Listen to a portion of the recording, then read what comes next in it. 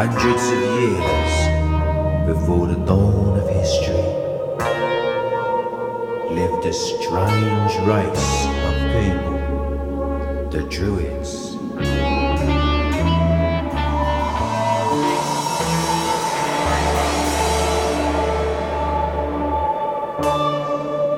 No one knows who they were or what they were doing, but their legacy remains hewn into the living rock of Stonehenge.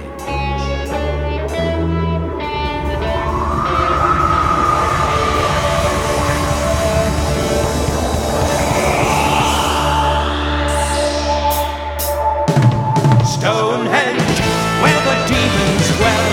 The banshees live, and they do live well. Stonehenge, where a man's a man, and the children dance to the pipes of Pan.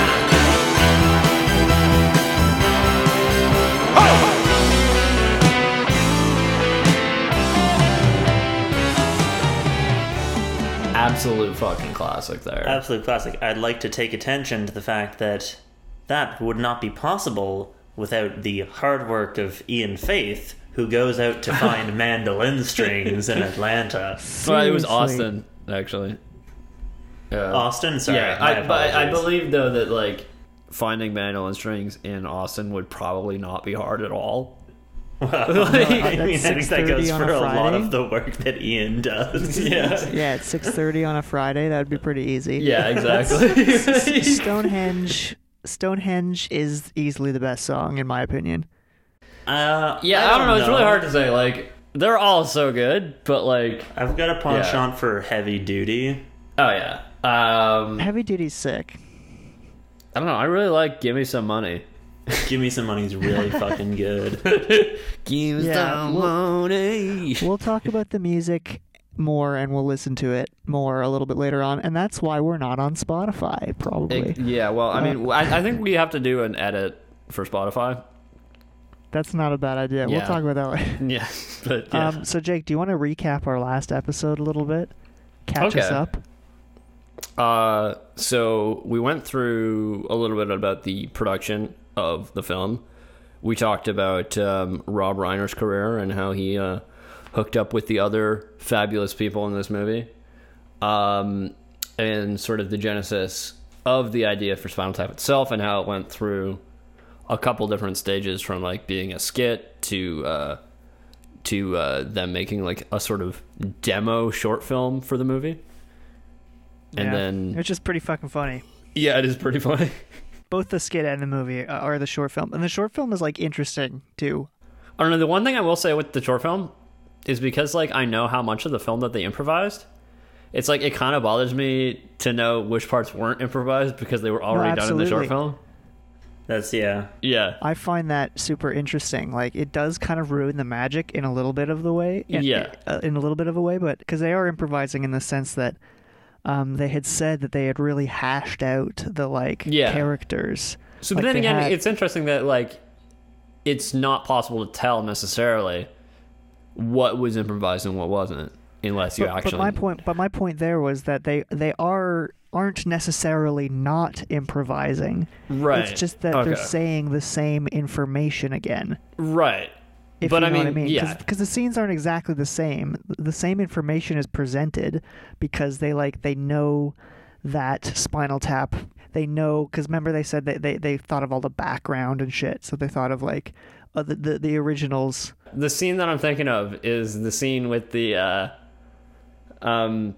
this scene was actually completely different in the film versus in the short thing, which was about the cover. Yeah, the smell the glove. Yeah, I always thought that, like, when they were saying the cover, that was the first time the actor was hearing what was on the cover. Right, okay. Which I thought was really funny, but apparently that's not how it happened. Right. Because he already knew it was on the cover because he had done it in the... Yeah. But I guess that's not what it was. He knew what it was on the cover already. I never knew until going through the podcast outline that most of the movie was improvised, so, I mean... Even scripted, I thought everything was amazing. I mean, right? yeah, but, it's you know, definitely. So I mean, to me, whatever, finding out that some stuff is Yeah. not improvised, I'm still just impressed to find out that what amount of it had been. It's still improvised in the sense that there was never a script, Yeah, definitely. but So the like, information existed. I'm wondering something like the song "All the Way Home." Like, were they coming up with that song I on think- the on the spot? spot. Yeah. Yeah, I think they improvised that scene. I remember Yeah. reading somewhere that they improvised that scene. Since my since baby No, left me.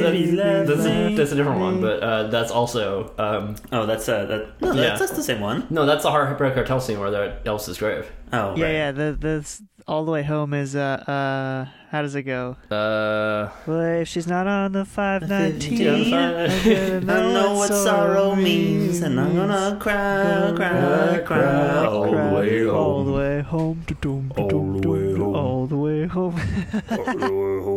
Do you remember the first song that you guys ever wrote together? All the way home, probably. Yeah. All the way home? Yeah. Can you remember a little bit of it? I'd love to hear. Christ. Some black coffee, maybe we can do that. How's it go? Beside the railroad track. And I'm waiting for that train to bring you back. Bring me back. If she's not on the 519, then I'm gonna know what sorrow means, and I'm gonna cry, cry, cry all the way home. All the way home, all the way home, all the way home, all the way home. Cry, cry all the way Cry, home. cry, cry All the way home, yeah. Fairly simple. It was about six words in the whole song. Yeah, that was super impressive that they improvised that. But I wonder about the Heartbreak Hotel scene as well, if they improvised that too. Well, I know that specifically they knew that they were going to do Heartbreak Hotel, Right. Because that was Yeah, the only exactly. Elvis song that they got the rights to. Right.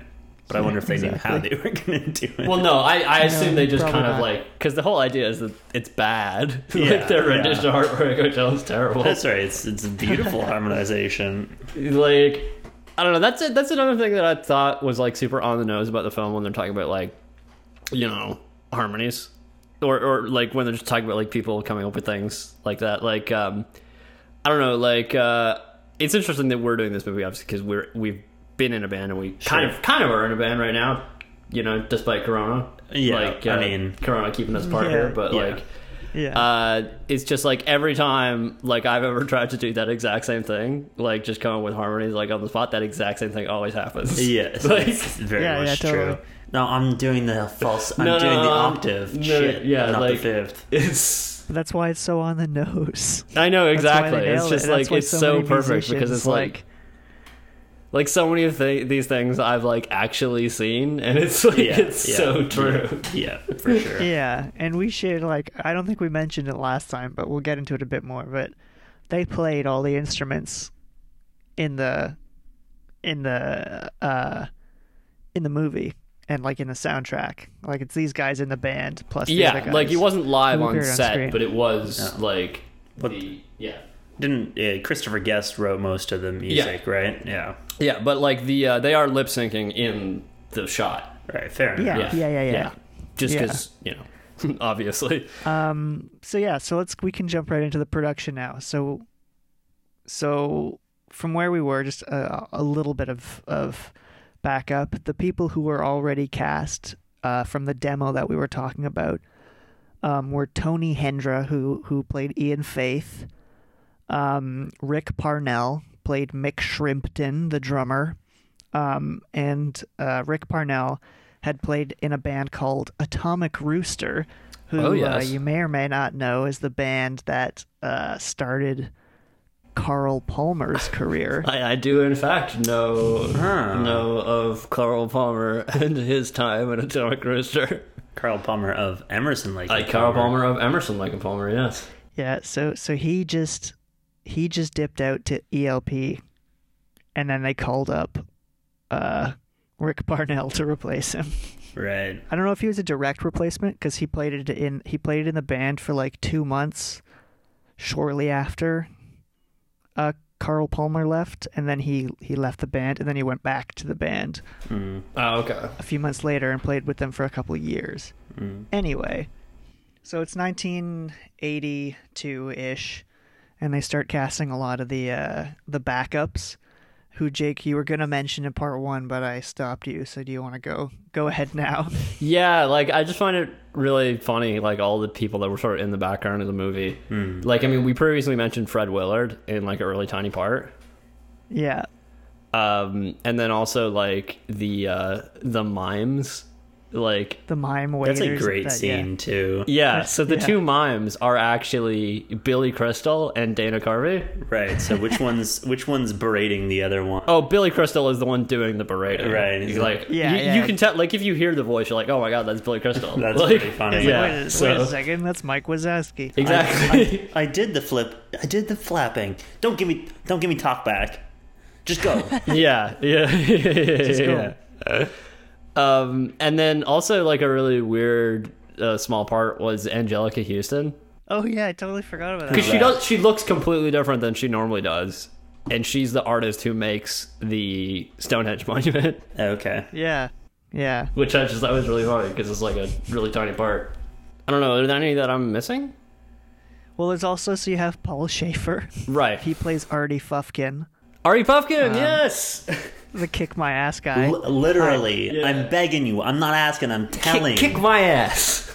Kick my ass. I thought we Come had a on, kick my relationship ass. here. I'm not doing anything. I thought we had a relationship here. I don't know what happened. Business is terrible, Artie. What can I tell you? This is the truth. I know business is terrible, but what happens with a record store with a promotion and nobody shows up? I thought This we had isn't a friends. personal thing, Artie. Nobody's coming in the store Forget to... personal thing. We had a relationship here. Forget about personal. What about a relationship? Will you do something for me? What? Do me a favor. Just kick my ass, okay? Kick this ass for a man, that's all. Kick my ass. No. Enjoy. Come on. I'm not asking, I'm telling with this. Kick my ass. So then also, I forgot to mention this in the last episode, but in the demo, the guy who plays Viv Savage is notably different. Yes. And he's more of a presence in the demo than he is in the movie. Yeah, it's true. Viv Savage, like he barely gets covered in the movie. I have a feeling that he had more stuff that got cut. Yeah, probably. Like, which I guess they wisely sort of figured out that, like, you know, the core of the story was like Nigel and David. Yeah. And Yeah, like sort of exactly. the relationship between those, so that was what they focused on. I am, however, glad that they kept his philosophy on life. Have a good time all of the time. Yeah, like I get the sense that there was a lot of kind of stuff that got cut out, because I know that they did spend a lot of time editing this movie. Right. Yeah. McKean said that there was like tons of heartbreak in the editing room at all the great scenes they had to cut. Yeah, I can I imagine, mean, because they because, probably had some really funny jokes. A lot of that- it's comedic gold, Yeah. right? So I mean, I guess you want to have it be concise, but it's not like the movie ran too long anyways. It was like under an hour and a half, right? No, exactly. But I'm saying, like, it's a good thing it didn't, and that's probably because they cut out so much shit, right? Right. Yeah, well, as like they shot over 100 hours of footage. Right. That's a lot. Oh wow, I really want to see some of that now. I know. I don't know. Now what I want happened to know it, what but I'm there's- missing is the thing, right? Yeah. There's a lot of deleted scenes floating around on YouTube and like extended scenes. So like I think a lot of it is like the scenes that you see went on for like 20 minutes each one. Oh, And then okay. they just like cut them into the best of the. So there were probably just a couple jokes that didn't make it, but all the scenes were kind of the same. Well, I'm not necessarily, like I'm sure there were other scenes as well, but that's also probably a lot of that 100 hours probably comes at least from that. But yeah. But Viv Savage, so I was just trying to figure out who the guy who played it was. So he's credited in the film as being played by David Caff. So I looked up David Caff.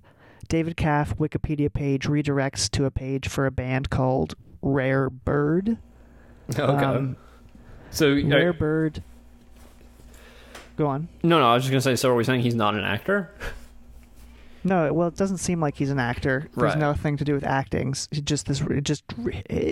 name redirects to this band. Mm-hmm. So I looked at the band members. There's no David Caff, but there is a David Caffinetti. Oh. And he has a Wikipedia page, so I clicked on it. but it also redirects to Rare Bird. So it turns out that David Caffinetti is a name for a guy who was born David Franklin Ewer. I believe. Okay, so it's not. Is it the same guy? Yeah, it is the same guy. Okay. Anyway, he's just like an actual organ player for this band Rare Bird, Right. who had a #1 hit in Italy and France in 1969. So I guess he was just some guy they knew, and Yeah, I guess so. yeah, maybe that's another reason he didn't get a lot of like screen time. Is just because like, Not as good. well, yeah, no, but also like a lot of the jokes were probably improvised between like the main guys, and he probably just because he wasn't coming up with any material for his character, like he didn't have like anything to say really. Him and Rick Parnell were both like musicians, right? So Yeah, exactly. they weren't comedic actors, so they held Exactly. their own a little bit, but they weren't really there to be that funny. Exactly. but they were pretty funny. Yeah, They were good. definitely, yeah. They were good. But I mean, obviously, In the once scenes. again, they didn't have that much screen time. No. And I do feel like Rick Parnell and David Caff really brought the drugs to the sex, drugs, and rock and roll of Spinal Tap. Yeah, that's true. That was their whole role. That's true. Just act fucked up. Oh, and yeah, there's also the bit where he's like, "Can you do like a part with the bass line on Big Bottom like Nigel does?" And he's like, "I've Yeah. got two hands." I've got Like, two hands. of I course can I've do got that. 2 hands, don't I? Yeah. I don't even think he's being sarcastic. He's just like, yeah, I can do that. I got 2 hands. Yeah. So yeah, as I said, 100 hours of footage shot by a guy named Peter Smokler. I believe that's how you pronounce it. Smokler or Smokler? I don't know. Could be I was unable could to be determine Smokler. this. It's a difficult one. We thought we weren't going to have to do a pronunciation guide for this one. Well, I didn't do one because I couldn't figure out how it was pronounced. I didn't have the resources to do that. So if you know, email Yes. cranekitcommentaries@gmail.com. Smokler, let us know. Yeah, so it took 3 editors plus Rob Reiner over a year to edit the film. Wow. Which is incredible. I feel like had they had access to like modern digital editing, it probably would have even taken longer because they probably would have done more like cutting in and out. Mm. I don't know. I always assume it would be shorter digitally. Just Well, because no, of, it like, would the be in terms of like the physical- actual doing of the task would be easier. But I'm saying like because You it's just think they'd easier, spend they more would time? They would spend more time doing it. I don't know if they'd spend a year on it though. I don't think you spend a year and plus on editing if you don't have to. Yeah, maybe. Although that being said, how's our film going? Yeah, exactly. Yeah, so I was thinking we could go through some of the memorable scenes because you can't really talk about this movie without talking about like it goes up to 11 and all that. So Yeah, I mean that whole scene with the guitar collection is one of my favorites. Is excellent. It's just like being a guitar player myself, like I definitely identify a little bit with what Nigel's like on about. That's hilarious. So like the don't even breathe on it. Don't look at it. Don't look at it either. You've had enough of that one. Yeah, that scene just keeps giving and giving and giving. Well, one of my It's like, favorite huh? bits is like he's talking about like how precious all the guitars are and like how he's supposed to handle them carefully, and then he's just like has a lit cigarette that is just like ashes are falling off of it onto all the guitars. Yeah, the one with the sustain when he picks it up. Yeah. He's like I don't hear anything. Yeah, but you would if it was plugged in. you would if it were playing, you know. If it were playing. If it were playing, I could just go. You gotta have a bite, you still be hearing that one. I especially love the radio frequency guitar that is portable and doesn't need a. Oh yeah. Well, that's actually that comes up later at the Air Force Base. Yeah, I know. Yeah. That's why Yeah. I'm saying is just. I like that they had that in there. It's and it sort comes of out at the end too. Comes up at the Yeah, end good too. continuity. Yeah. When they're playing in Japan, he's trying to solo. Yeah. little bit of a Chekhov's gun there. That's also the scene where he's wearing the shirt with like the green. That's Yeah, so good. this is an And he's exact like, this replica. is actually. Although my that was exact- over the credits, though, wasn't it? Yeah, but it's Like, still it's the same scene. It was the It's same. from the same Yeah, bit. it was shot at the same time, I assume. Yeah. This is my exact Inner structure. structure. In the structure, but it wouldn't be Replicated green. in- Actually, it would be green. You know how is the he's- thing. Well, see, if you look at your though. arms, it's well, that's just the skin underneath the It's blood just the is vein. red. That's why it's blue. It's your blood. It's red. Like, Yeah. Like, oh, maybe it isn't. maybe it isn't green, but anyway. Okay, but also okay. I feel like that was improvised. Like that. he just- Yeah, it must have been. You like this? It's very nice. It looks like Halloween. This is my exact inner structure done in a t-shirt. Exactly medically accurate. See? So in other words, if we were to take all your flesh and blood and Take them off. you'd see exactly. This is what you'd It wouldn't see. be green, though. It is green. You know, see how your blood looks blue? Yeah, well, that's just the vein. I mean, the color of the vein. I mean, the blood is actually red. Oh, well, maybe it's not green. I don't know. Anyway, this is what I sleep in sometimes. Yeah. Did you notice? Speaking of Nigel's shirts, did you notice that? Okay, so he's got the Gumby T-shirt that he wears, right? And then later on, he's wearing a shirt with like a little square shirt pocket, and he's got a statue of Gumby hanging in his pocket. yeah, it's weird. I don't know what's up with that. I don't know what his Gumby his thing. You can with also Gumby tell is. that their tour budget is not very high because they're wearing the same shirts over and over again. No, at but I feel numerous like tour that's. dates. I feel like the reason for that is not because they don't have money. That's just because I feel like they're all just slobs and they're wearing the same T-shirt over and over again. I think it's a mix. Like, Yeah. But like, I mean, they always talk about getting picked up by limos, which is like, and then they get picked up by a limo in the one scene, and it's like, how do they have money to be spending on all these fucking limos when nobody's coming to their like tour, like nobody's coming to their shows? Oh, it's maybe it's like Kiss. It's like a styrofoam cup, and then you just rip the entire bottom out. What? Well, the analogy is usually that this is the Kiss analogy is that they went into their finance office and the guy was like, well, usually your finances is like a styrofoam cup, and you fill it up and then you poke a small hole in the bottle and it slowly comes out, and then you keep refilling the cup. But in your guys' case, you ripped the bottom off the cup, and no matter how much I pour in, it all goes out immediately. Right. Yeah, well, but at the end of the movie, they were in a taxi, right?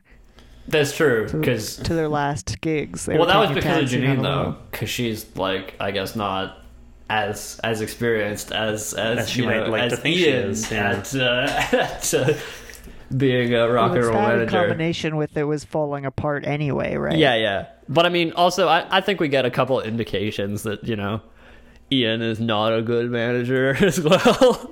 Yeah, exactly. Like, I it's don't like, think he's. oh yeah, the Boston gig is canceled. Don't worry, it's not a big college town. It's hard. Is he just trying to say? Is he just lying to them though? Because Yeah, that's the joke. I don't know. It's not clear. It's not clear if he's just Yeah. thick or if he's like lying to them. I guess he's Yeah. probably doing a bit of both. Yeah. Yeah. Sugarcoating. Yeah.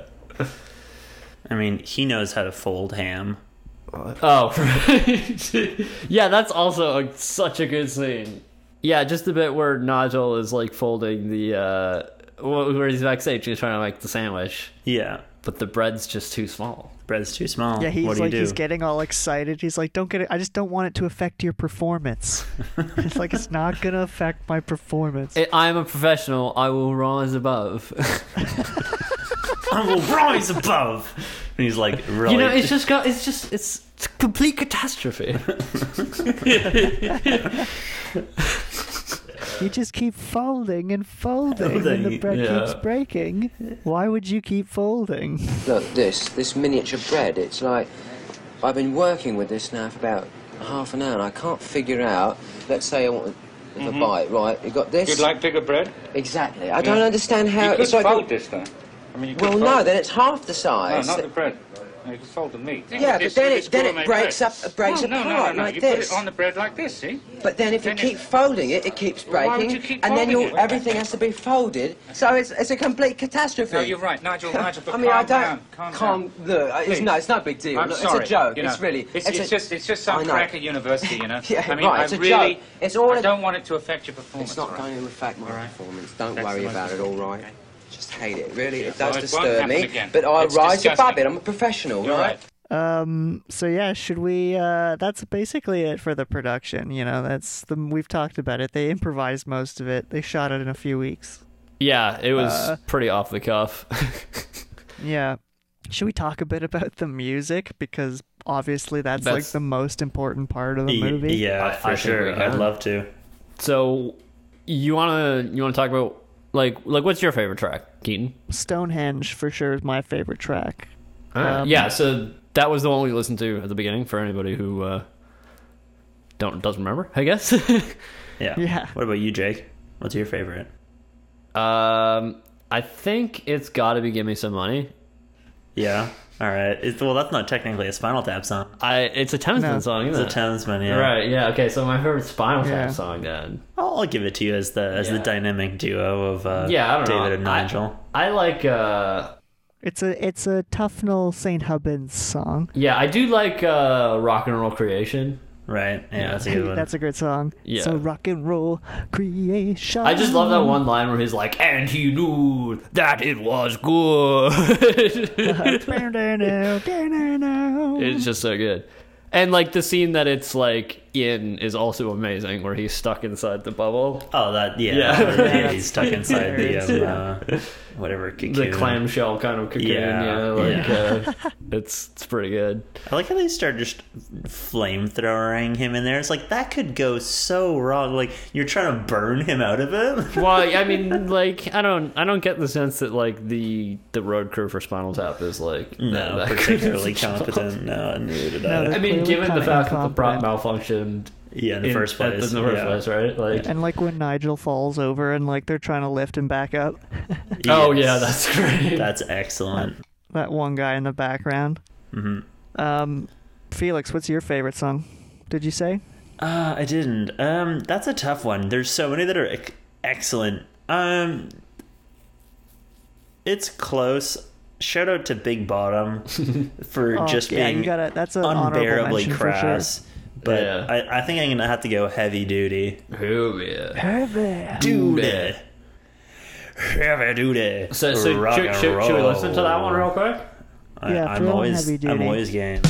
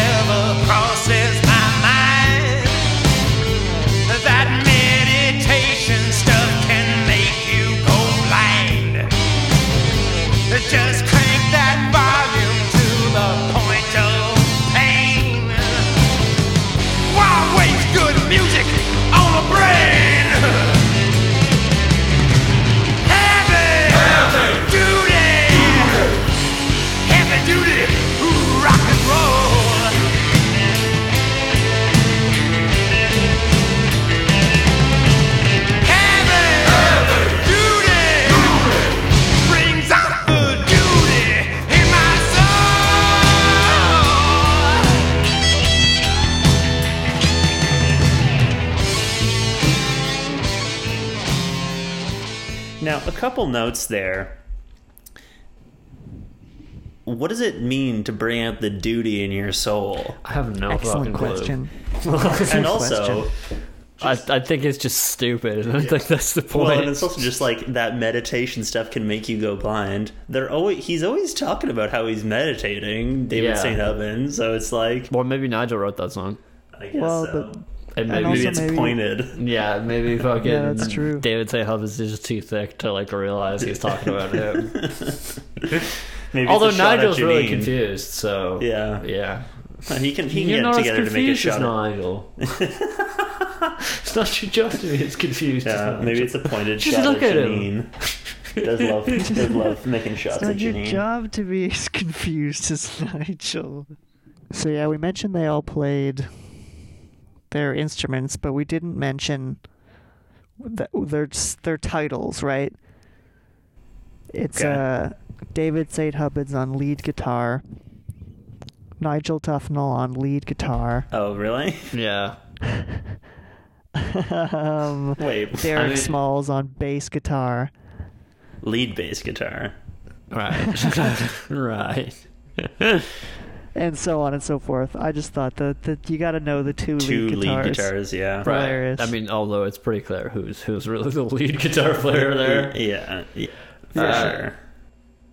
Yeah. So you want to listen to? Would you say your favorite was Ken Keaton? Well, I said Stonehenge, right. Stonehenge, but we Okay. should do Rock and Roll Creation is the one you said. Yeah. Let's do that one.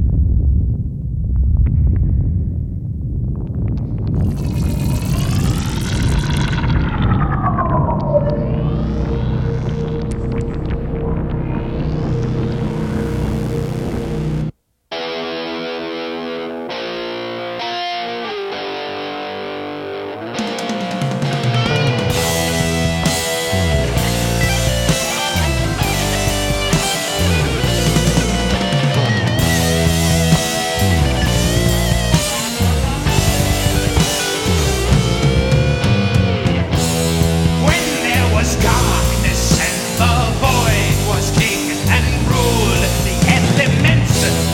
When there was silence and the hush was almost deafening. Out of the emptiness,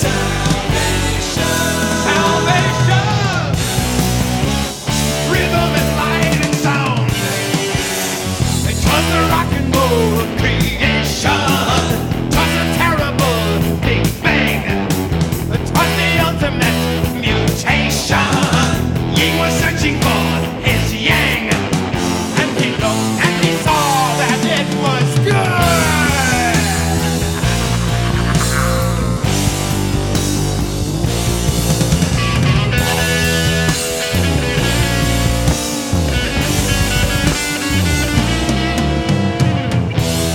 When I'm alone beneath the stars and feeling insignificant, I turn within to see the forces that created me.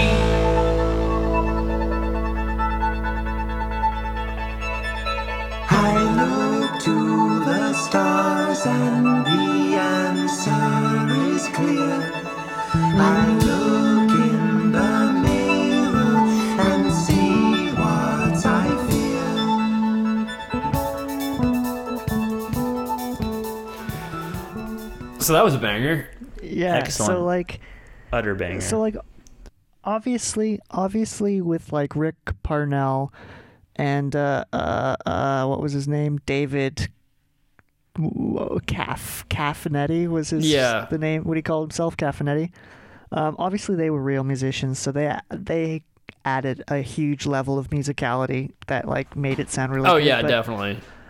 that being said, like these Having other a guys sick are, drummer on there is like yeah, really it elevates important. it. Yeah.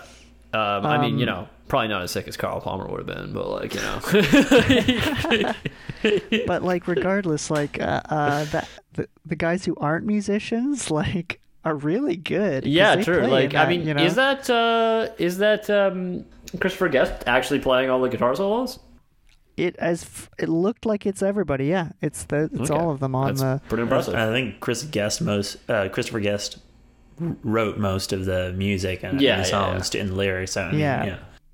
But they all perform at their instruments, which is Yeah, really that's pretty impressive, sick. and that's it. I find that adds so much to it because it's clear that they like really are having a great time. Yeah, doing it definitely. and, like For sure, playing yeah. a musician and like writing writing songs, because like their songs are actually pretty, like they're well written. They clearly put a lot of work Yeah. into making Yeah. it not just funny but good musically. So Yeah. it's like that, I think, is what elevates this movie so much in a lot of ways. Yeah, that's definitely true. Well, and you know, like, I mean, I want to draw the comparison to like Walk Hard, because obviously in that movie John C. Reilly plays the main character, right? Right. I think this movie and Walk Hard actually go really well together, because they're kind of like, this movie doesn't have a lot of sex and drugs in it, but that one does. Right. And so like, true. but also Yeah. like, so John C. Reilly actually like sings all the songs, and he like knows a lot about music in general. Yeah, he has So, a band too. I think he adds a lot to that movie. Exactly. Yeah. I think the music being good is something that's super important in a music movie that is actually like unfortunately Yeah. overlooked so often. Exactly. Yeah. Yeah. Well, I think the other thing that elevates it too is, well, if you listen to like some of the earlier songs from the Spinal Tap canonical career, when they were at the Tamesmen, etc., right? Yeah. And then kind of going through, I mean, you do notice, especially, you know, once, you know, you notice that there's an evolution in the sophistication of their writing and their poetry, and, you know, in terms of sexual themes, and, you know, it's on a farm now. Yeah, they matured. They matured. It's on a farm now. now. On a farm, yeah. That's deep. That's poetry. Yeah, but like it's also like when they do their earlier stuff, like it's very on the nose, like what they're making fun of. Like the give me some money thing. yeah. It's like he's doing such an on the nose like parody of like Mick Jagger with his voice. Yeah, Like he's just yeah. like it's really funny.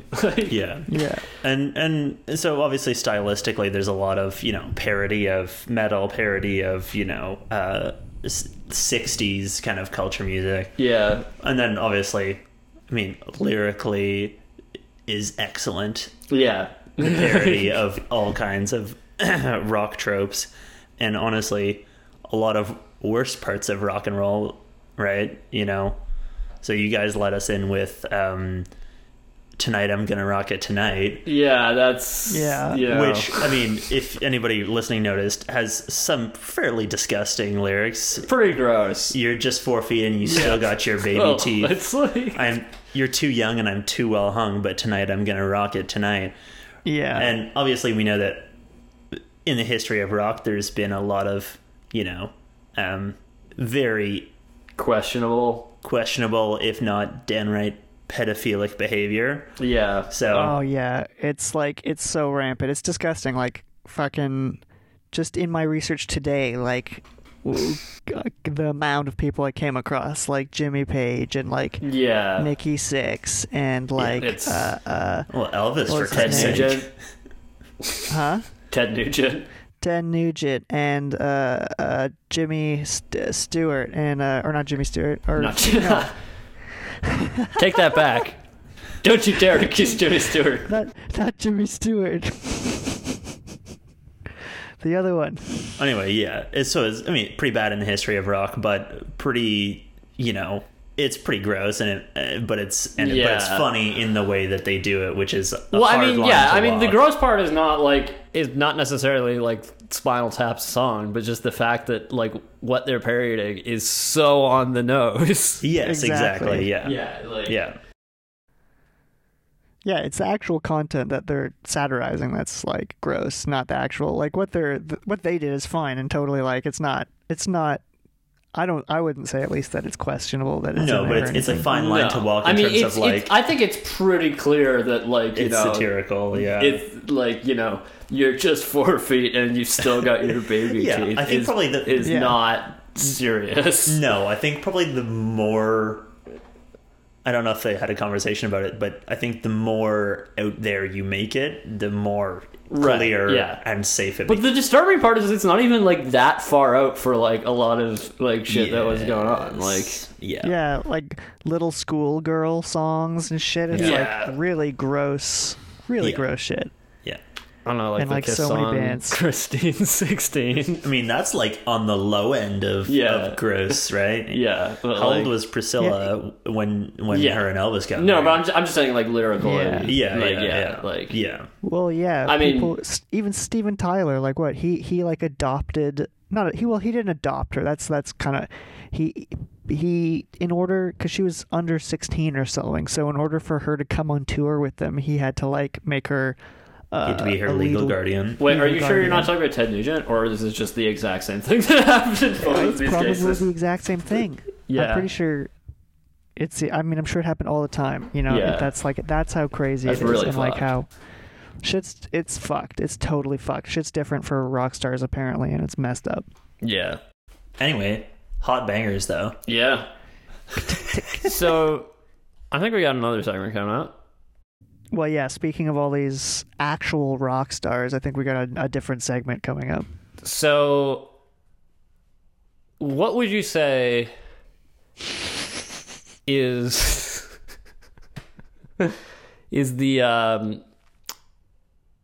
the logical negation of something that is false?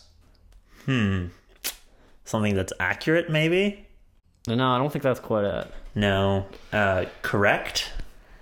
That's closer. It's closer. Closer. So what is the so something that is it's not false. It has a quality to it. It is Right. It is unfalse. So it is not false. What do you call that? Anti-wrong. Oh, I see what you're going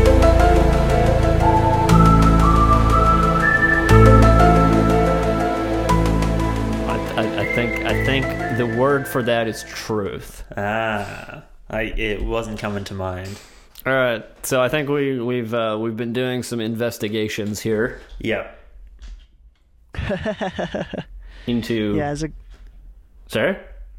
I was just gonna say, as a group, we've come together to do some investigations here. Yeah, so it's my understanding that we all have our own grains of truth. Yes. Well, alleged allegations. Right. I mean, although some of this we do have pretty hard evidence. Yes. In fact, most of this I think is 100% true. I mean, you can say that what happened was true, but how it's, whether that's specifically an inspiration of the film. Right. Most- Well, Most of the time, it's hearsay. yeah, but I think what we're basically focusing on is like things in the rock and roll world that very closely resemble things in this movie, or things that might happen to Spinal Tap. Yeah.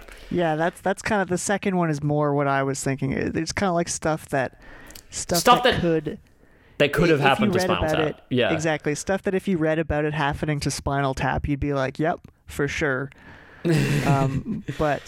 But actually, it happened to real people or real bands, and there's the classic stories of Ozzy Osbourne snorting ants, or Keith Richards snorting his father's ashes because rock stars like to snort things. Yeah. But that's not Sounds really about that right. Spinal Tappy. Yeah, it's true. Because once again, we were saying there's not that much like drug stuff in Spinal Tap. No. So it's like while I was looking through this, I found tons of debauchery, but a lot of it Yeah. was like the sex and drugs variety. Yeah. Yeah, exactly. There's a lot of sex and drugs debauchery, but there's not like so these are the more, as best we could find them, the more Spinal Tappy things. Yeah, so like these would be kind of like malfunctioning stage things, or like you know. There's a few things, but first I just wanted to mention just Steven Tyler. Yeah. There was a 1997 interview with the rhythm guitarist from Aerosmith, Brad Whitford, talking about Spinal Tap. The first time Steven Tyler saw it, he didn't see any humor in it. When the So maybe band's that's what you were first- thinking of, Jake. No, I seem to remember Eddie Van Halen saying something about also- like. Well, I mean, it could just be such a very. It was The Edge. There were two quotes. One, Okay. The Edge was the one about the crying. But Steven Tyler also didn't see any humor in it. Too many people felt like there were shots fired, I guess. Well, no, but I feel like a he, lot of other people were in on the joke. You know what I mean? Like especially because like even on some of the later things, like they had like a ton of guests with Spinal Tap that like played with them, Right. and Yeah. like I assume they were cool. With You it. got to Like, be able if to they laugh were. at yourself, Yeah, right? I mean, I didn't get the vibe. I didn't get the vibe that Brad Whitford was implying that he was offended. I got the vibe No. Brad Whitford was implying that it was like so much like him that he didn't Right. get it. Well, apparently Metallica like really enjoyed the movie, and like the idea for the Black Album, like the Metallica album, Right. is based on Smell the Glove. oh god, Like that's why they did it. that's pretty funny. Yeah, and that whole tour was based on that. And I think they even met with Spinal Tap on that tour. Oh yeah, it's jokes. Yeah, they had like a photo op with Spinal Tap. Another Steven Tyler quote that is kind of Spinal Tappy. It's a little druggy. It's just funny that I just kind of imagine a Derek Smalls saying it. Well, Jerry Garcia said that we were the druggiest bunch of guys the Grateful Dead ever saw. They were worried about us. So that gives you an idea of how fucked up we were. Yeah, Jerry Garcia thinks you're fucked up. You're pretty fucked. So yeah, Jake, you go ahead now. Okay, so the first one I had is like this kind of reminded me of the scene where Nigel and the bread. Yeah, where there you go. where he wants to bring bread. Keep folding and folding. He keeps, yeah. So basically, I heard that Van Halen would always have on their rider, which is the piece of paper that you give to like the venue to tell them what you want, like backstage. Sure. Yeah. Like it always specifically said like, oh, we want a bowl of M&Ms with all the brown M&Ms taken out. Which is like, I assume really fucking annoying and just like, you know, such a like. Later, apparently, David Lee Roth from Van Halen claimed that the reason they did it was to make sure that they read the rider. But I don't know. To me, it just sounds like they were being annoying and like, you know, probably, yeah. But yeah, it just seems like something Spinal Like Tap would do. even if that's true, that's like an annoying way to do that. Yeah, exactly. Yeah, it's like, do you really have to like make them take it out? Like, it just seems like Nigel would be backstage and be like, "You see, it's got brown M&Ms in it, and I don't like those ones." Yeah, I can. Yes, certainly, I can imagine that. Yeah. And the second one is So yeah, this is apparently true, but I also want to mention that this was a variation of this showed up in Wayne's World 2, which is another great movie, where they talk about Ozzy wanting a brandy glass full of brown M&Ms before he goes on stage. Very good. Which is obviously a variant of that. Yeah. And so the next one involves Alice Cooper. Okay. Which is, you know... Yeah, he's very Spinal Tappy already. He's very Spinal, yeah. Like, a lot of things involving snakes and stage props. Right. But, like, I just want to introduce this whole, like, what this whole bit is with just a quote by Alice Cooper. Or Vince Fournier, if you prefer. He says, "In 30 years, I've never had a snake defecate on stage. And this one decided that was going to be the night." All right, I like where this is going already. Good start. So yeah. this is just sort of a stage disaster where apparently Alice Cooper was like doing a show, as he has done many, many hundreds of times, with snakes. I witnessed one, not from the inside of a concert, but I sat outside of an Alice Cooper concert on a tall ship in Bay City, Michigan. So basically what happened was this snake took a dump all over the stage, which is like, you don't really think that, like, when you see a snake, you don't really think about the risk of it taking a shit on stage. No, you don't think about that too often. Like, so apparently the way he puts it, he says, "The audience was laughing at all the wrong times, so I knew that there was something wrong. I didn't realize it at first, and then all of a sudden I went, what's that? because it was a really horrific smell. Oh God. I'd say. Wait. Hold on. Just to. The audience was laughing at all the wrong times. Implies that there were times in his show that they were supposed to be laughing. I think that there's probably a time in an Alice Cooper show where you're supposed to laugh. Yeah, I know, which is hilarious. Yeah. To think of like a rock and roll concert where times where you're supposed to laugh. Yeah, exactly. Yeah. So he said it left about 8 piles that if you saw it, you'd say a Doberman Pinscher or a Great Dane would have left a pile like that. All down the side of my stage clothes. So, like, it actually shat on him. Oh, that's so bad. But, like, I don't know. If you've ever seen Alice Cooper, like, this is not a small snake. So, like, right, yeah. This is giant fucking snake. So he said now the roadies, who are dressed as clowns, by the way, are on stage and trying to clean up all this stuff, and it smells so bad and that all the clowns are throwing up. Now I have clowns throwing up on stage and a boa constrictor crap all over. That's amazing. Like that just sounds like the most disastrous show you could imagine. Yeah, that's very Spinal Tap. I believe that's more Spinal Tap than Spinal Tap could even achieve. Yeah, like would you rather get stuck in a pod or have a boa constrictor shit on you? Stuck in a pod any day of the week. Choice. Yeah, I don't know. I should add there's also a lot of stories of Alice Cooper like accidentally leaving snakes in hotel rooms. Okay, yeah. And like they would like go inside the toilet rim. That's a bit unfortunate that he mistreated all those snakes.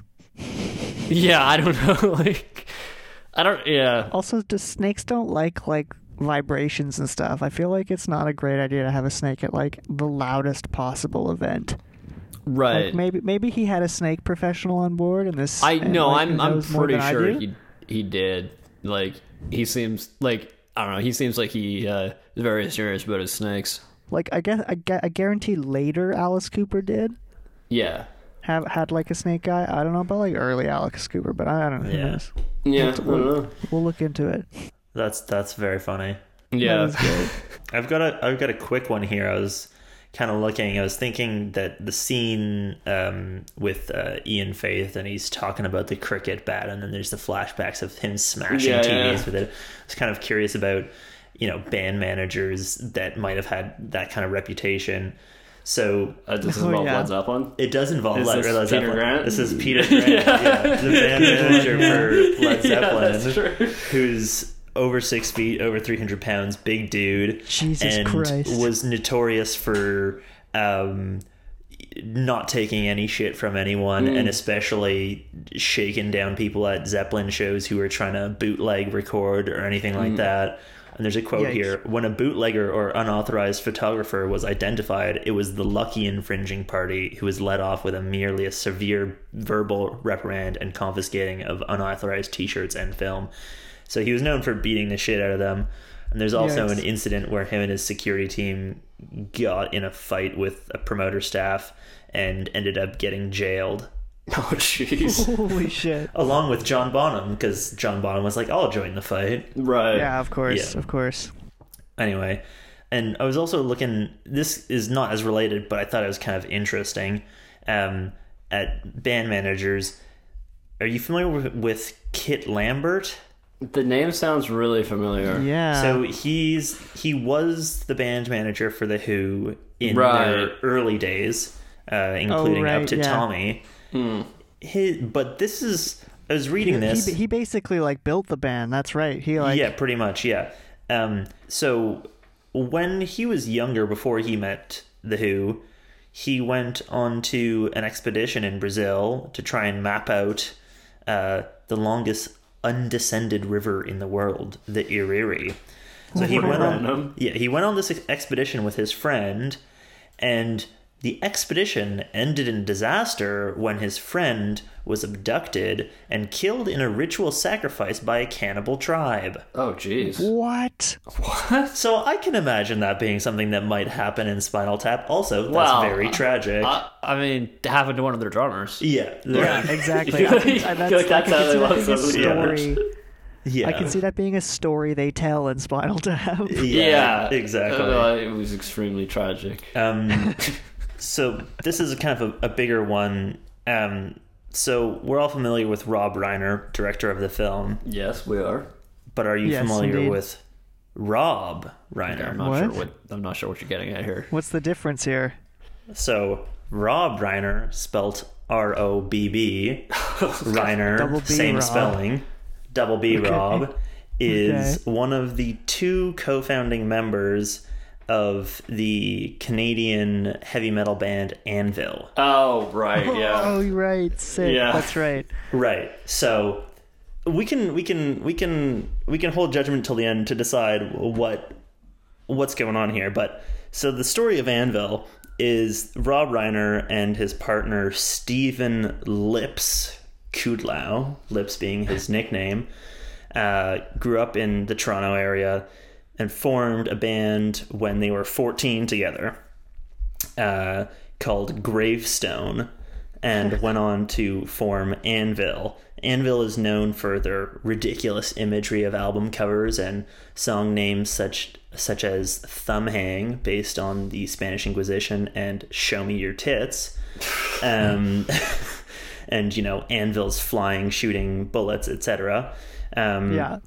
But Anvil was pretty big at some point in the mid 80s, is when they formed in 1981, and that was their first album. And then they kind of toured for a bit.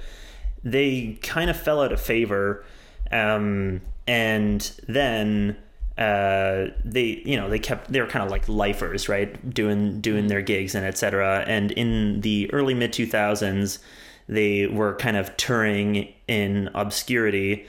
And one of their former fans, let me get this right, Martin Bergy? Sasha Gervasi, who was like a diehard fan of theirs in the 80s, caught up with them after he had become a director and screenwriter. And he decided that he wanted to film them and make a movie about their tour.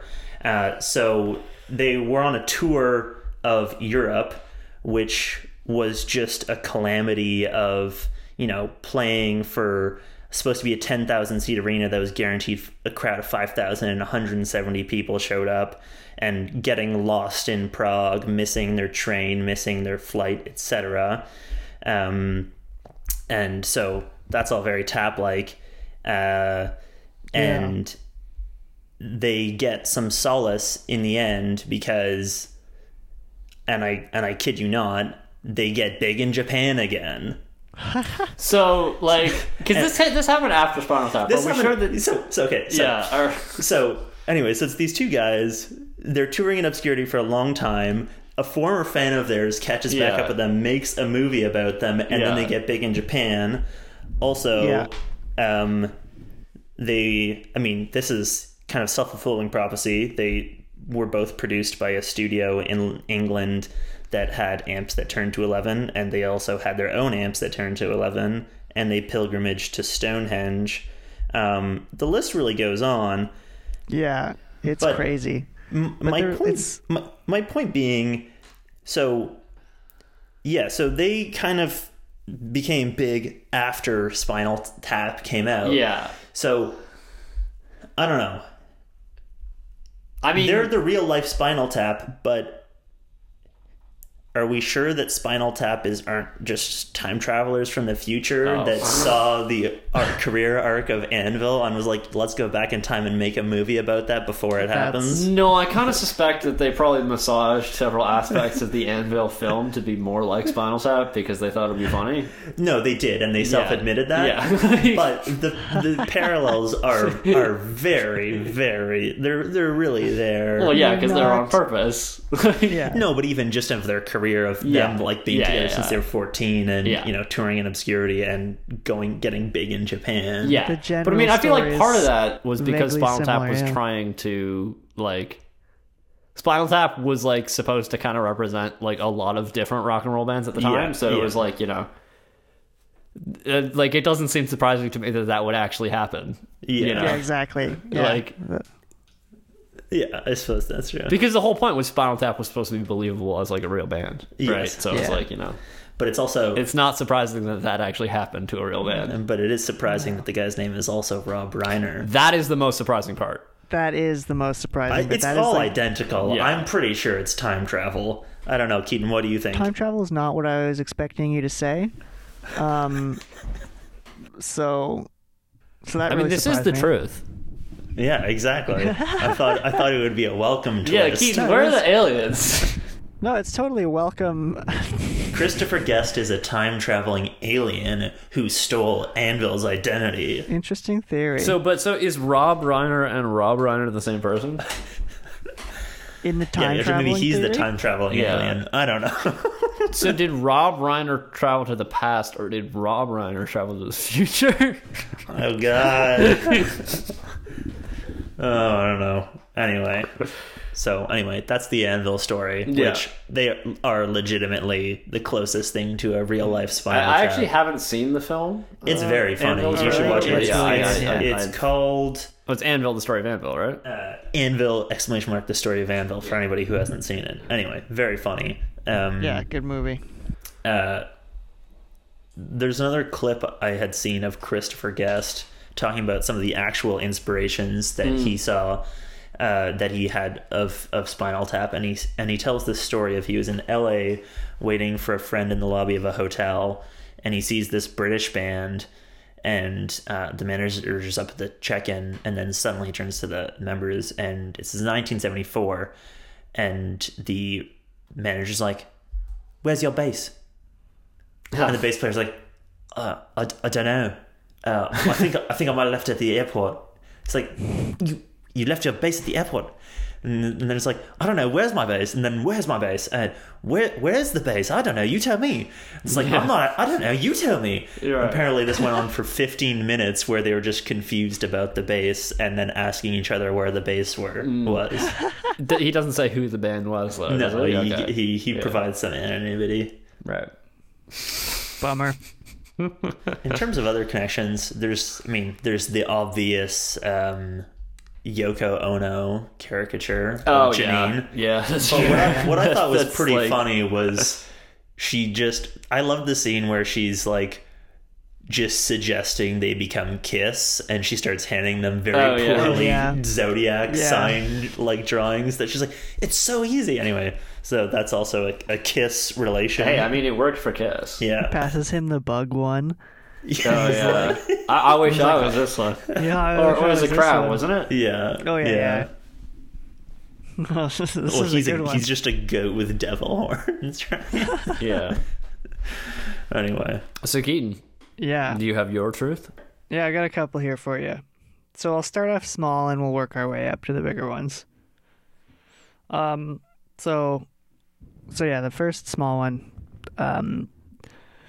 Brian Eno hypnotized Coldplay. What? That doesn't surprise me. Which sounds very Spinal Tap. I'm sure Brian Eno hypnotized Spinal Tap at one point. Oh, yeah. But no, he didn't specifically, he didn't hypnotize them, but during the making of Milo, Xyloto, or whatever, however you pronounce it, Brian Eno came in and was like, "Here, you guys have to try recording while you're under hypnosis." Like, sounds like a very Brian Eno suggestion. And they were like, "Yeah," all right, Brian. So Brian brought a guy in who hypnotized them, and they recorded a little bit while, quote unquote, under hypnosis. And they were like, "Yeah, it didn't really do much for us, but we're open to new experiences, I guess." So did it? I assume it didn't make it to the album. I don't know. It's unclear, but it may have. It's possible. Right. So next, I couldn't find any cases of any rock stars spontaneously combusting. Unfortunate. It is unfortunate. Or there are fortunate. Quite a few who have been electrocuted, if that's what you're getting at. No, but one better. Once in the Black Sabbath recording studio, guitar player Tony Iommi, doused drummer Bill Ward with alcohol and lit him on fire. What? While in front of producer Martin Birch. What the fuck was going on in there? So it That's was ridiculous. What is the context to this? It was a quote unquote prank. That these guys often It's an intense pranked each fucking other. prank. Well, these guys like pranked each other all the time apparently, but they often did this too, where they like performed this to like freak people out. Right. So they'd done it before, but like normally the alcohol would just burn off. Oh, but so this the guy time- was in on it. Yeah. Oh, Yeah, the yeah, guy that 'cause- was doused was in on it. It wasn't a prank on him. No, I think this one was a Okay, prank because on that'd be a Martin really Birch. fucking shitty prank. Yeah, exactly. I think they were trying to freak out Martin Birch. Right. So, but normally the alcohol just burns off and they have a laugh. But this time that he poured a bit too much, or I don't know what happened, but it soaked into Ward's clothes, and the fire like really caught on. So he was like genuinely on fire. Jeez. And he was like rolling around on the ground, like screaming on fire. While Did he sustain Tony any Iommi, severe burns? Yeah, well, Tony Iommi was pouring more alcohol onto him because he thought it was why? part of the bit. So he was just standing over him, laughing, pouring more alcohol onto this friend who was like, while this other guy Yikes. stood there horrified. But yeah, an ambulance had to be called, but he was fine. But Like he wasn't horribly disfigured? I think he got some burns, but nothing too horrible. Right. And yeah, but they stopped doing pranks like that. Yeah. But yeah, so no spontaneous combusting. And now finally, this one is I couldn't help myself. This one, you'll see why this one's for me, but this one's also a bit for Felix too. Okay. So this is an interview with Ace So Frehley. it's not for me, basically. No, this is not. You won't enjoy this at all. All right, great. I'm looking forward to this. It's an interview with Ace Frehley. Oh, yes. Well, that's a good start. This is him. My dad was an electrical engineer. My brain is just attracted to that type of stuff. I also read a lot of books about Einstein. I'm fascinated by the speed of light and whether we can go beyond it. Some people believe that time travel is possible. Oh, God. I'm also completely intrigued by the idea that maybe human beings were spawned from aliens.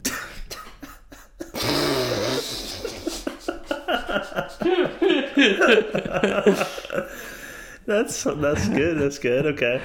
That's good, yeah. So that sounds like something that like Nigel Tufnell would say to me. Absolutely. I don't know. We're bordering on Jose here. Yeah, we are, for sure.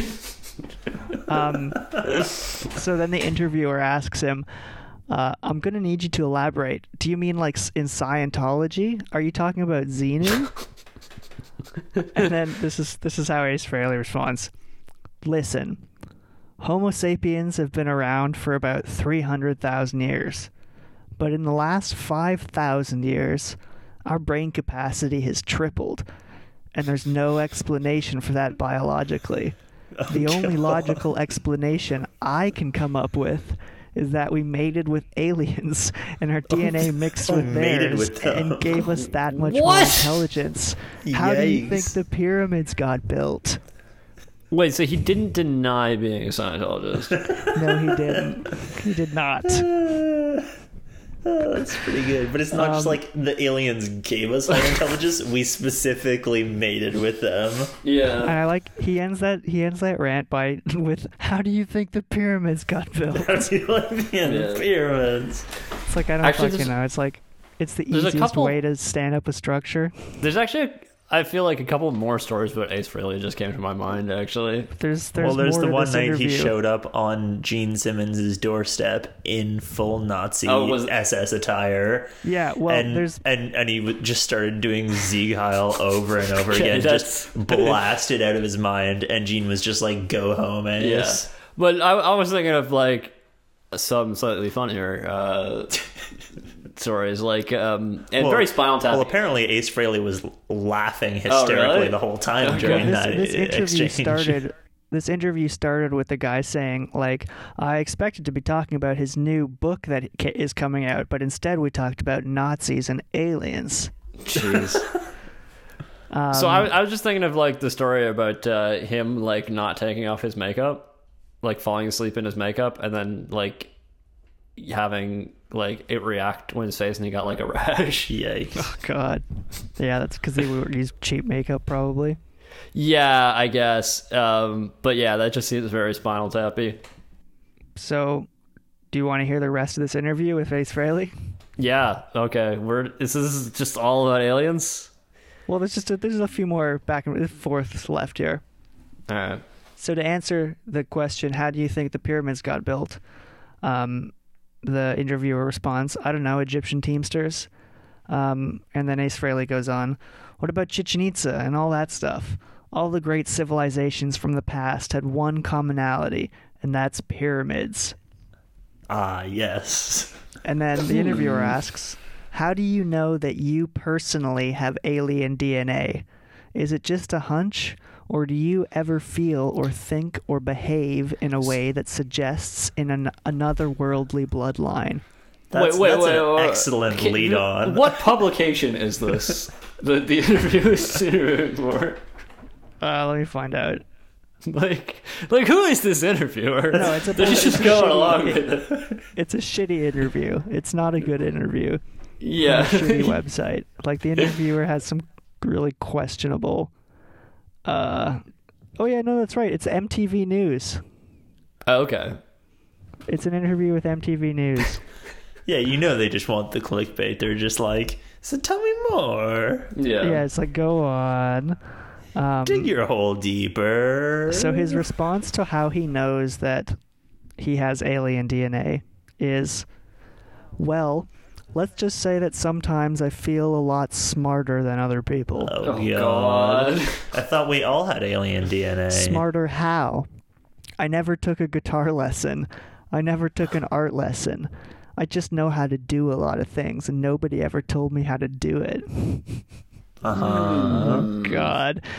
This kind of sounds like you're a moron there, Ace. Yeah. I mean, Ace doesn't strike me as, like, a very... A scholarly fellow, yeah. What are you talking about? He's smarter than other people. He's obsessed with Einstein. Yeah. And the speed of light. Like, I mean, he seems a bit thick to me, to be honest. Yeah. He comes across pretty thick. Well, that's a great interview. I assume it goes on. Does it go on? There's more, but we won't. We don't need to include the rest of it. You can go read it. You can search MTV News Ace Frehley interview, aliens. It's in there. There's a lot of it. It's quite long, actually. I wonder if he knows how to. Maybe they talk about Nazis. They should get in touch. Does he not have any explanation for like why the aliens are? So I assume that the aliens are supposed to be just humanoid, right? Like, well, he doesn't say. Right, but if some people are more alien than other people, and all humans look the same, then surely they must look the same as humans. I think he goes into more detail in his book. Oh, okay, sick. Which one? It's called... Is it Into the Void? No. With Ace Frehley? That's not his book. That's the expose that his girlfriend wrote on him. Actually, oh God, gross. Yeah, it's not good. I don't want to hear anything about that. Yeah. It's called No Regrets. Okay. Oh God. That's a loaded title. Sounds like he should have regrets. Yeah. If I was Ace Frehley, I'd almost definitely have regrets, but I guess like not cash in on that cow more, or specifically the Nazi outfit thing. Finally, to return to Spinal Tap, because it wouldn't be Cranky Commentaries if we didn't. Let's really quickly talk about the lawsuit. Okay, yeah. So I didn't know there was a lawsuit. There was a lawsuit. It happened quite a bit after the film. Okay. Yeah, very recently, actually. Yeah. So I'm just gonna read a few excerpts from the Wikipedia page because it's not long. It's just interesting, and I think we should include it. Because it's a lawsuit and we can't resist that shit. We love Exactly. copyright law. It's interesting. It's very interesting. Universal Pictures, come at me. So on October 17th, 2016. Okay, very recent. Yeah. Harry Shearer filed a $125 million fraud and breach of contract lawsuit against both Studio Canal, the successor in interest to Embassy Pictures, and Vivendi, which owns the studio. Shearer claimed that he and the other co-stars of the film received only $179 for sales of merchandise and music over the prior 3 decades. Yikes. So that's pretty fucked up. Yeah, that's pretty bad. And like obviously it's made much more than that. So in February 2017, Shearer's co-stars Christopher Guest and Michael McKean, as well as Rob Reiner, joined the lawsuit against Studio Canal and Vivendi, seeking $400 million in damages. Right. In the same month, Vivendi made an attempt to motion the court to dismiss the case. In September of 2017, a judge dismissed Shearer, Reiner, and McKean from the case. So essentially, it got kind of muddled. They almost lost it, but then they revised it and they brought Universal Music Group into the case, which really saved shit because I think they're a big company with big lawyers. Exactly. Yeah. So this really put shit back on track. And in August 2018, Judge Dolly G ruled that Guest, Reiner, McKean, and Shearer may pursue the fraud claim against Vivendi, which is the studio, who rather owns the studio. Yeah. So Vivendi's like also one of the world's largest media companies. Like it's insane, like how much shit they own. So like this is like a huge drops in the bucket. Yeah, but also like it's a lot of balls to come like just as them and sue Vivendi. Right. Yeah. Yeah. Nice. Go for it. Yeah. So the case related to sales of the soundtrack was settled out of court by November 2019. Okay, so they got something. Yeah. So, yeah. Do we know how much, or is that kept secret? No, that's usually not public. Right. So... But presumably it was enough that, you know enough that they settled. They settled, right? Like, nice, good for them. It's also kind of bullshit that they didn't get anything for that long, though. Yeah, well, definitely. Well, so UMG retained distribution rights with the music, but eventually returning to Shearer, Guest, and McKean in the future. A settlement between Vivendi, Studio Canal, and the cast on the merchandising aspect was reached in September 2020, with final details to be resolved in the following months. So okay, so the full lawsuit is still yet to be resolved. Yeah, theoretically, the merchandising agreement in place that they're working together on it. But it looks like the music aspect has been resolved, which is good. Right. Okay. So it looks like they got what they want. Yeah, it looks like they were successful, which is awesome. Yeah, it's crazy. Yep. $179. Yeah, I know. That's absurd. Well, I was looking. I don't know. Wait, does that include? Like, I wonder what that includes. Like, if they're just talking about like the original soundtrack album, or if that includes the stuff that they recorded afterwards as well. Good Because I'm wondering if because that wasn't like they were probably recorded that on their own, like just through Universal Music, right? So like, I don't know if Vivendi would have any stake in that. I'm not sure. Yeah, because I don't know. My question is like obviously. Maybe they get some money Vivendi from owns the rights trademarking. to the film itself and probably all the music in the film too. Maybe they got just some money from the trademarking. Yeah, but I'm saying like I wonder who owns because the writing credits I assume are still with. Well, it would have to be, right? So yeah, I don't know. I wonder who owns how that was split up. But yeah, like I assume that they only got $179 of what they were supposed to get from Studio Canal or Vivendi. Yeah. Not necessarily that they only made $179 off all of the music ever, because then like I would question why they would go back and record later albums if they were only getting $179. Yeah, from, yeah. yeah. Just for fun, I guess. Yeah, like yeah. Yeah, but it like the amount that they were seeking implies that they were getting stiffed a lot out of a lot. But exactly. But yeah, there you have it. That's like most of our details. Nice. Yeah.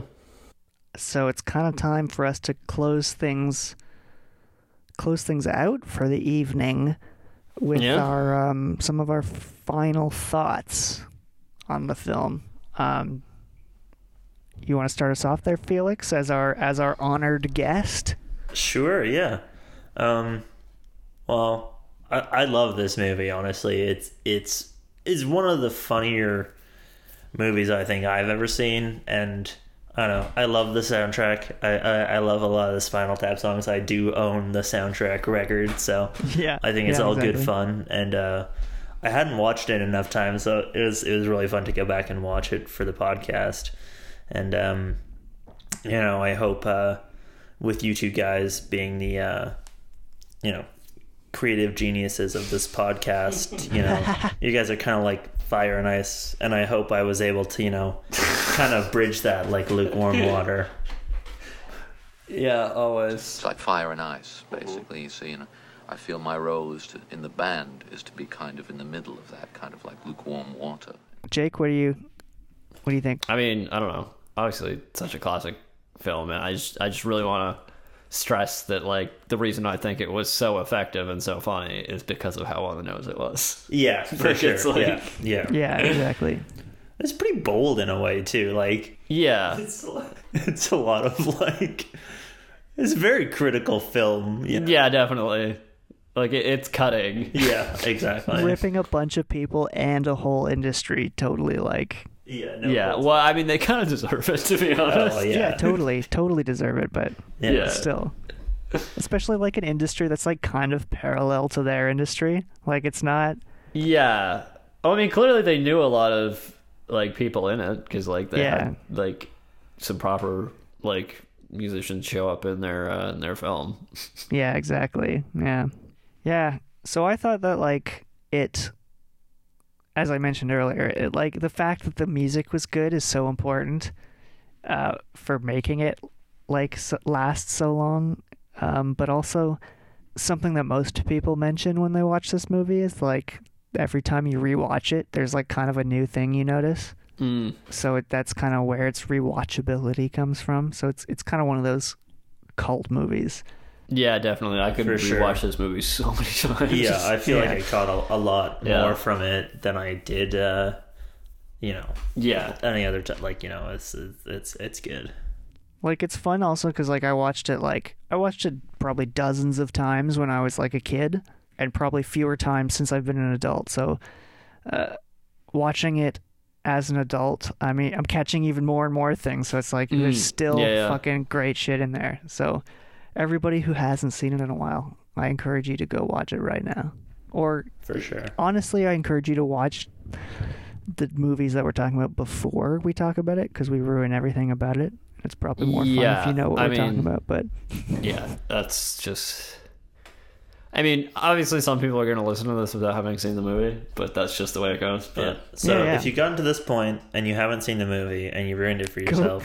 I don't think we really ruined it, because I don't think there's really anything to ruin in the movie. There's no plot details that you really care about. Like, point being, go get a neuralize yourself. Yeah, and then but tell yourself to go watch the movie and then come back and listen to the podcast again. Make sure that's in the statement. We want... Yes. You got to make sure you can do that. Yeah. Yes. And finally, very finally, Felix, as our honored guest, would you like to plug anybody, anything, any place to our esteemed, glorious audience who we love? We love all of you. I don't know that I really have anything to plug. Local businesses. Shop local. Shop local in Toronto, Ontario. Well, or wherever you are. Wherever you are. Wherever you happen to be. Amazon's making too much money. Yeah, exactly. Yeah, don't shop with Amazon. if you can avoid it. Yeah. I understand that it's convenient, and for Yeah, totally. some things you don't have any options. Yeah. But don't shop with Amazon until they give us some affiliate links. Do what you gotta do if you gotta do it. There's never any shame if you gotta do what you gotta do. But if you can, if you can avoid it. If you can do, shop local. Anyway, we've gotten really off topic here. We're talking about Spinal Tap. What's gonna play us out? I think I got one for her. Something sick. Yeah. Okay. Ready? Yeah. All right. Well, actually, yeah. I guess we'll see you next time. Next week. All right. Thanks for having me, guys. Thanks for being on the show. Until next time. I probably won't be here next week. Well, I don't know. Yeah, I don't know. I'll be here I don't whenever. think you'll be here next week, but we'll see. You'll be out here for a some seventh point. time next time. Yeah, I'm sure you'll be here again. Yeah. All right. Peace, guys.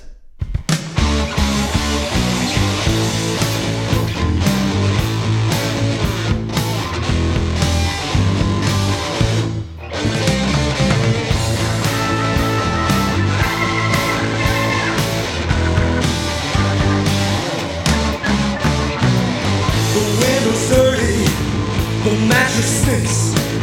This ain't a place to be a man. I ain't got no future. I ain't got no past.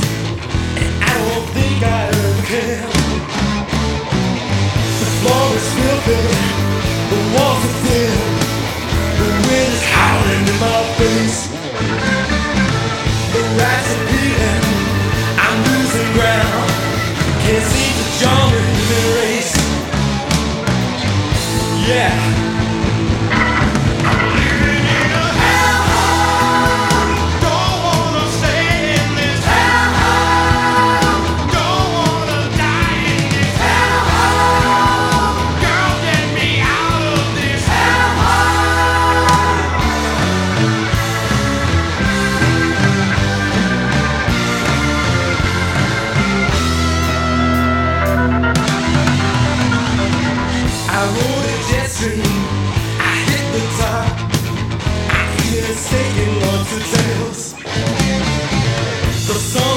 The booze too hot.